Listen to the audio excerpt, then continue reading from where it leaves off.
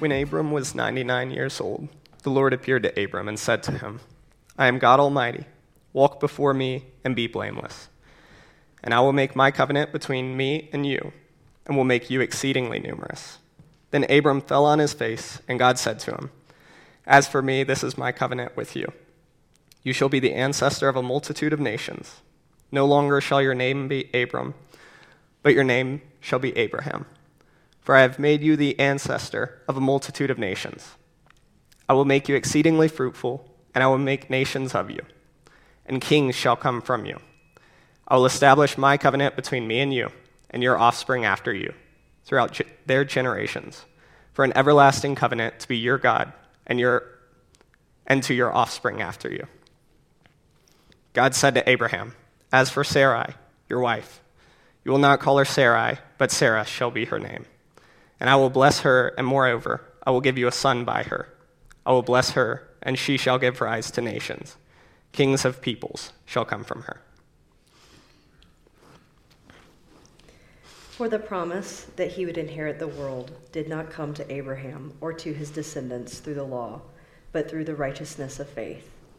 If it is the adherents of the law who are to be the heirs, faith is null and the promise is void. For the law brings wrath, but where there is no law, neither is there violation. For this reason, it depends on faith, in order that the promise may rest on grace and be guaranteed to all his descendants, not only to the adherents of the law, but also to those who share the faith of Abraham. For he is the father of all of us, as it is written, I have made you the father of many nations, in the presence of God, in whom he believed, who gives life to the dead and calls into existence the things that do not exist. Hoping against hope, he believed that he would become the father of many nations. According to what was said, so numerous shall your descendants be. He did not weaken in faith when he considered his own body, which was already as good as dead, for he was about 100 years old, or when he considered the barrenness of Sarah's womb. No distrust made him waver concerning the promise of God, but he grew strong in his faith as he gave glory to God, being fully convinced that God was able to do what he had promised. Therefore his faith was reckoned to him as righteousness. Now the words, "It was reckoned to him," were written not for his sake alone, but for ours also. It will be reckoned to us who believe in him who raised Jesus our Lord from the dead, who was handed over to death for our trespasses and was raised for our justification. Nice work. Thank you guys so much. See you in a little bit. Oh, you can just leave it. Look at that. You're like the consummate servant. So I was thinking, well, we'll start here. I think Teresa and I represented us as Montana Hicks well this last week. There's this new communion of pastors that I've got the chance to become a part of, and this last week we got to fly down to Austin to do some kind of formal ceremony stuff, and I was quickly reminded formal ceremony is not stuff I'm good at, or as Montanans. My friend Chris, who's been instrumental with me in this journey, he wasn't there, but he saw the picture, and his comment was hilarious. He said, "Adam, I knew you were my people when I saw your wife wearing her chacos." So that was the first step, which I didn't even think of. I'm like, well, why wouldn't you wear chacos? It's 80 degrees outside. And then the other part was I said to him, I was like, but that wasn't even the least of it. Like, I almost had to get the Heimlich for the communion. I screwed it up royally because it was a little high churchy, a little bit formal, and I was first to go. I think I was second, actually. And the guy gave me like half a loaf of bread. It was like 5 times the size of the thing that we get. But what I didn't realize is I've developed this habit, because I take it up here, but I have actually developed this habit of just like taking half of it. I actually like taking it in like parts. And I don't know if there's anything sacrilegious about this. Someone will have to tell me if there is, but I'll generally take half the bread and half the wine, and then I get down there and I kind of have my own moment. And I take the other half. So the guy hands me the bread, and I just took a bite. And then I got over to my friend John, who was holding the cup, and he was as out of place as I was, and we instantly made eye contact, and I was like, oh no, I'm supposed to dip. But then all I could think about was George Costanza, and I'm like, well, I can't double dip, like I can't do that. And then I wasn't sure if anybody else was drinking from the thing, because it was the shared chalice thing, so we had this like awkward, and he's like, I'm so sorry, and I'm like, this is so terrible. And then I remembered, having grown up Roman Catholic, that technically you only have to take one for it to count, is the way that it's often been said. So I was like, I'm just going to leave. And I just skipped the cup entirely. I went back to the front row. And then what I didn't, I hadn't had saliva in my mouth for over an hour because I'm in this formal thing and I'm super nervous and hadn't felt my legs from the waist down for an hour. And so I put the rest of the bread in my mouth, but it turns out for your body to break down bread, you need saliva. And I had none. And so then I'm sure you've done this before, whether it's chicken or bread or whatever. So then I try to start swallowing the bread, and there's that you got to do that thing in the back of your throat to cough it, regurgitate it like a cow, so that you don't choke on it because you can't swallow it. And I tried that a few times, and I was like, I'm just going to have to put this in the back of my mouth and let it slowly dissolve and then figure out what to do with all the bread in my teeth when we're done with this thing. And it was so not covert that when it was all over, my friend John came walking up to me. I was sitting in the front row and handed me the cup, and he said, "Take a drink." So, the hicks from the sticks it was so bad, but also so fun and meaningful. So this morning, I think it's fittingly simple this morning, and I want to pray in just a moment. Some of you will know, if you've been a part of this place, you may or may not know our friend Clint, who's been battling pancreatic cancer. He passed yesterday afternoon, so that's part of, if you're going man, this place is heavy and somber if you're a guest. I think we've been pretty good at living life together, but that also means that there are these seasons where things are heavy, and that's not to assume that all of you are relationally connected to them, and I'm not trying to leave you out of that, but just to say that I think part of doing communion together is there's this thing called death and loss, and it's real, and it sucks, and that's also what Lent's all about, is just sitting with the reality of death and anticipating the invitation of resurrection. So I'd like to pray, and we'll jump into the text. God, thanks for the cross. Thanks for Abram and Abraham, or who became Abraham. Thanks for Sarah, who became Sarah. And just, I don't know, Lord, it just feels a little sobering that to the extent to which we choose to live a life that's predicated upon the goodness of your character and your faithfulness to us, that we're joining with something, a movement of family that goes back several thousand years. And so, God, my prayer this morning would be that you'd help us find the intersection from our own lives and the heat therein and the simple and yet demanding task of finding you trustworthy.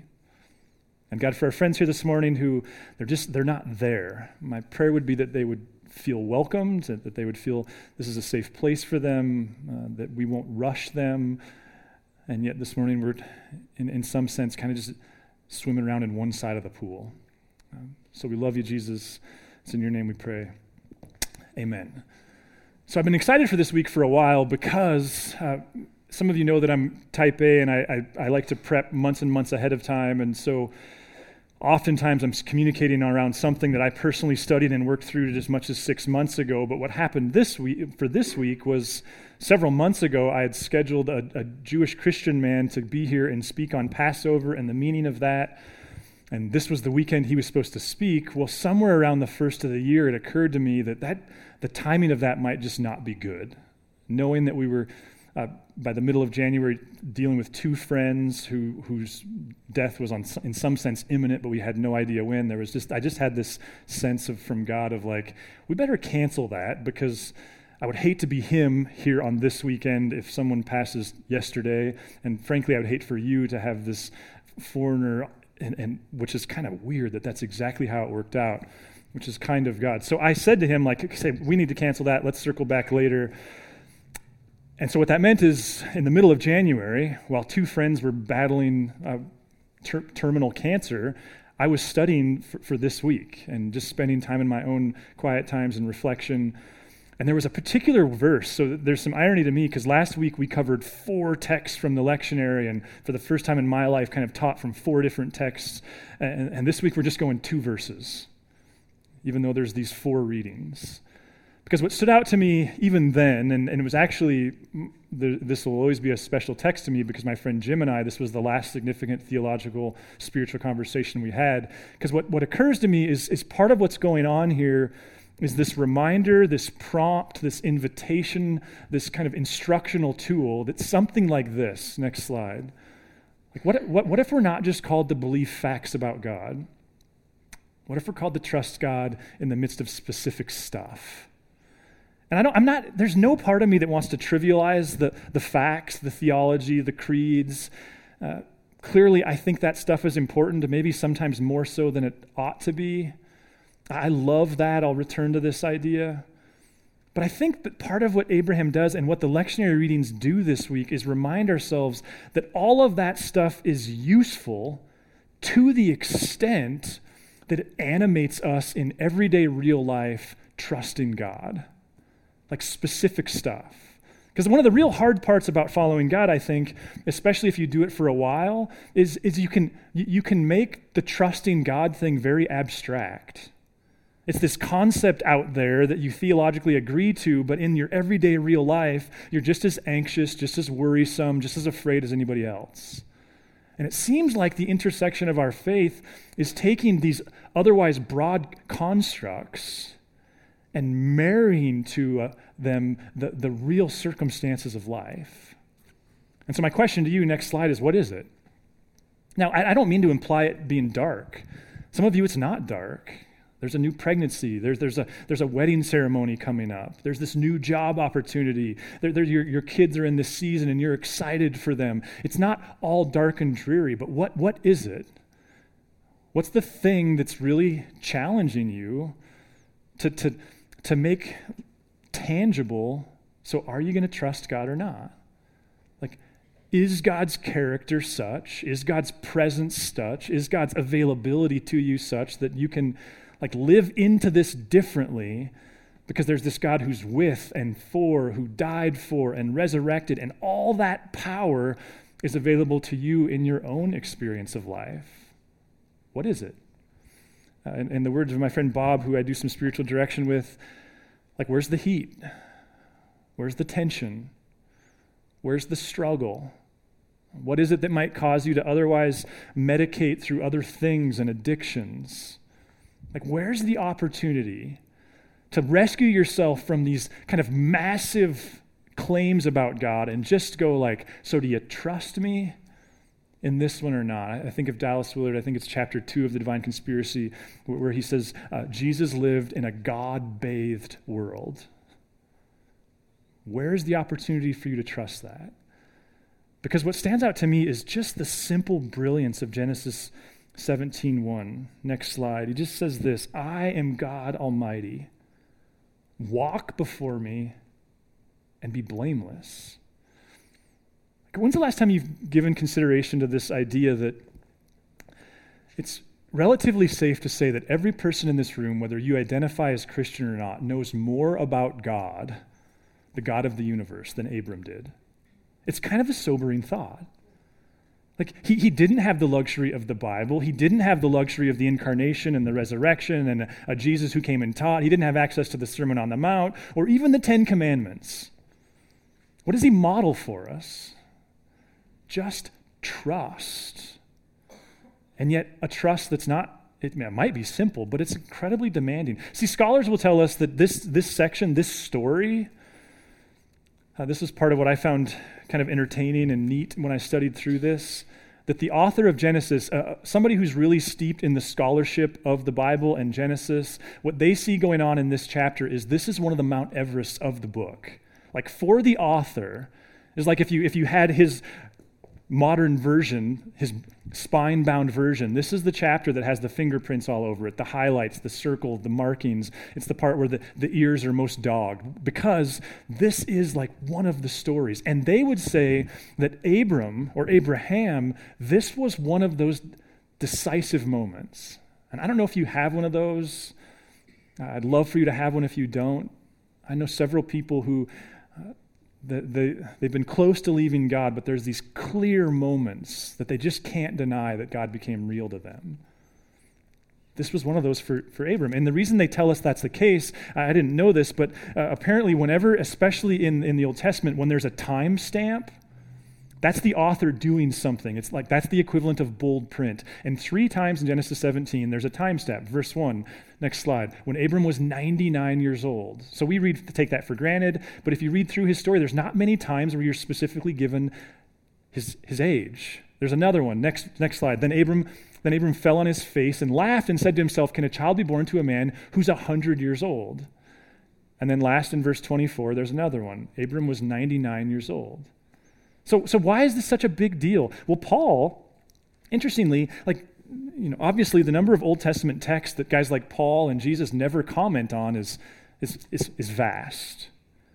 But here's one that the Apostle Paul takes it upon himself to teach, and then, if you believe the Bible's from God, which I do, that was preserved by the Spirit for us. Listen to Romans 4, and Paul, I think, takes a swing at why this is such a big deal. For the promise that he would inherit the world did not come to Abraham or to his descendants through the law, but through the righteousness of faith. And there's this question of, okay, so for Abram to trust God, what did that cost him? And we're not going to exhaust that now, but there's several things. He had to move. He had to leave. There's things he had to do, and then there's things he didn't do because he failed to trust. There's a mess that he created as well. But then there's this moment at 99 years old, he got to try and to choose whether or not to trust. And it's as if Paul is saying, hold on here. Let's not forget that one of the architects of our faith, one of the patriarchs of our faith, you could all kill him in Bible trivia. But let's be clear about this. What makes him a patriarch was his ability to take a real life tension and choose to live into, God, I'm all in on your trustworthiness on this. It's hard, isn't it? Being a good theologian is way easier. Being a good student, living up here, I find it way easier. In fact, I was reminded this week that so much of our whole way we've organized ourselves as a church with gathering and scattering, quite frankly, it's born of my shadow. At 19, when I discovered the Bible, studying the Bible and reading about God and thinking about God and talking to people about God, that just came really, really easily for me. One of the things that I've always held within my own kind of vocational integrity is I know that I don't read the Bible because I work for the church. I work for the church because I fell in love with meeting God in the Bible. And that habit is what kind of got me pulled into different ministry opportunities for better and for worse. And it wasn't until I was in my mid-20s, there's people, guys like early Rob Bell and early Brian McLaren, who really awakened me to this fact of yeah, but all that only matters if it impacts the life you live. And so for us, the gathering and the scattering is this push against my own sense, because I love a Jesus who just wants me to think and talk and explore and blah, blah, blah. But there's this reminder that a disciple at its core is not someone who knows a lot of stuff. It's a person who loves well and trusts God well. I just wonder if in the second week of Lent, the opportunity is for you to maybe just pump the brakes on all the sophistication, maybe all the things that confuse you, and just to identify something. Is God trustworthy? And here's the good news. You don't actually have to believe that he is to try it. Lots of people do things like that. So whether you're a Christian who's going he is, and therefore I need to attach this, or you're not sure you are one, it's even all the more opportunity to go so live as though he is trustworthy, and then discern 2, 3, 4 months or years from now whether or not you found that to be true. So what happened to me in all of this was, as I was walking with two friends who were, there was no happy ending for them. I mean, there is in terms of resurrection, but they were both facing the same thing. And it was with my friend Jim. One morning, it proved to be less than 2 weeks before he died, that we had this conversation, and it was actually, I pointed him back to Genesis 17. Because in listening to him, what became clear was the only option he had was to wake up today and try to figure out what God wanted for him in that day, and then do it.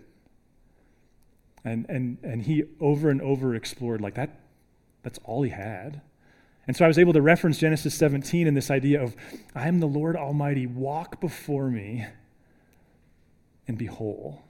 The walking there, that phrase, just for what it's worth, it means, we can go to that slide, it means continually walking, or walk continually. So it's kind of like baptism and Eucharist, yes, we get baptized, yes, that's important, yes, that's a big deal, but the reason we take communion is it's a rebaptism, because what we all know is you don't choose one day to be Christian, you don't choose once to be Christian, it's a repetitive decision. And that's what he's saying to Abram, just walk continually with me. The blameless there, this was helpful to me that it actually doesn't have to do with moral purity as just commitment to God's ways. I think it's the same as what N.T. Wright explores when he says that sin in the Bible is not primarily a moral thing, it's a vocational thing. Like sin is a problem to the extent that it causes you to be other than who God calls you to be. But the bigger picture is God has someone for you to be, wholly committed to God's ways, wholly committed to living into who he has for you. I am God Almighty, walk before me and be blameless. It reminds me of just the principle of the manna. I don't know if you've ever explored this. Again, this is just one of those, like, our faith is not very complicated. Because one of the earliest, oldest lessons in the Bible is this idea of manna, a God who provided for Israel every day. And Jesus returns to this when he teaches people to pray. Pray, give us this day our daily bread. I think it's the same concept. It's about waking up today and shrinking life down to just today. And sometimes when I'm particularly worked up, the game I play with myself is, Adam, do you think you can do this, this, and this, which is what God's asking you to do today? And do you think you can just make it to bed and then deal with tomorrow? And oftentimes the answer to that is yes. I think that's also why insomnia is like the worst, because if you can't look forward to finally sleeping when your head hits the pillow, that's all the worse. But what if that's the invitation?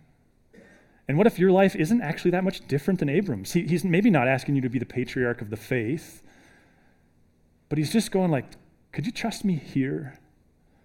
One of the things Jim said, and I don't want to make every Sunday a memorial to him, but I shared this at the funeral, and I wish I could get this like etched onto my retina because it's such a brilliant Jimism. He said to me, I don't know how many times over the course of his 30-day struggle with the disease, he said, Adam, if I look up and I look out, then I don't get stuck in. It's an orientation around trust.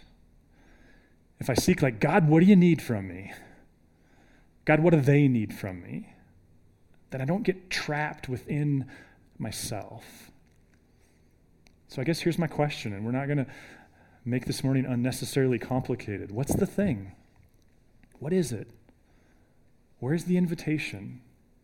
What does it look like for you to just go all in on, okay, God, if you're trustworthy, then maybe I can do this next thing. Maybe I can wait for you in this area. Maybe I can conquer this. Maybe I can just kind of live in the anxiousness of the moment, but somehow find peace. And maybe you even consider memorizing this verse. Just walk before me and be holy. This morning we're going to give you a continued chance to do that also with communion. And if you choke, we won't judge you. We'll have bread. There's gluten-free options over here. We'll have bread and wine and juice over here. And there's so many layers to this. I mean, to be sure, part of what we're doing here is living within our inherent brokenness, that at the end of the day, we show up sick and unwell and in desperate need of God's forgiveness and his Spirit. It's a confession of that and his victory won at the cross, his forgiveness. And so part of the design of this is that you would hear the proclamation of God saying to you, you are forgiven. It's also this chance to make tangible what it means to receive God's Spirit, to live in his grace. And so I'd like to pray, and if you've never done it with us before, we'll get you through one row at a time. We just ask you to hold it until we do a couple songs. And if you're wondering if you're welcome, the answer is to the extent that you're active in following Jesus, you're absolutely welcome. And if you're not baptized, we should do that. We should talk about that, because that's no small thing in the history of our faith. Let me pray. God,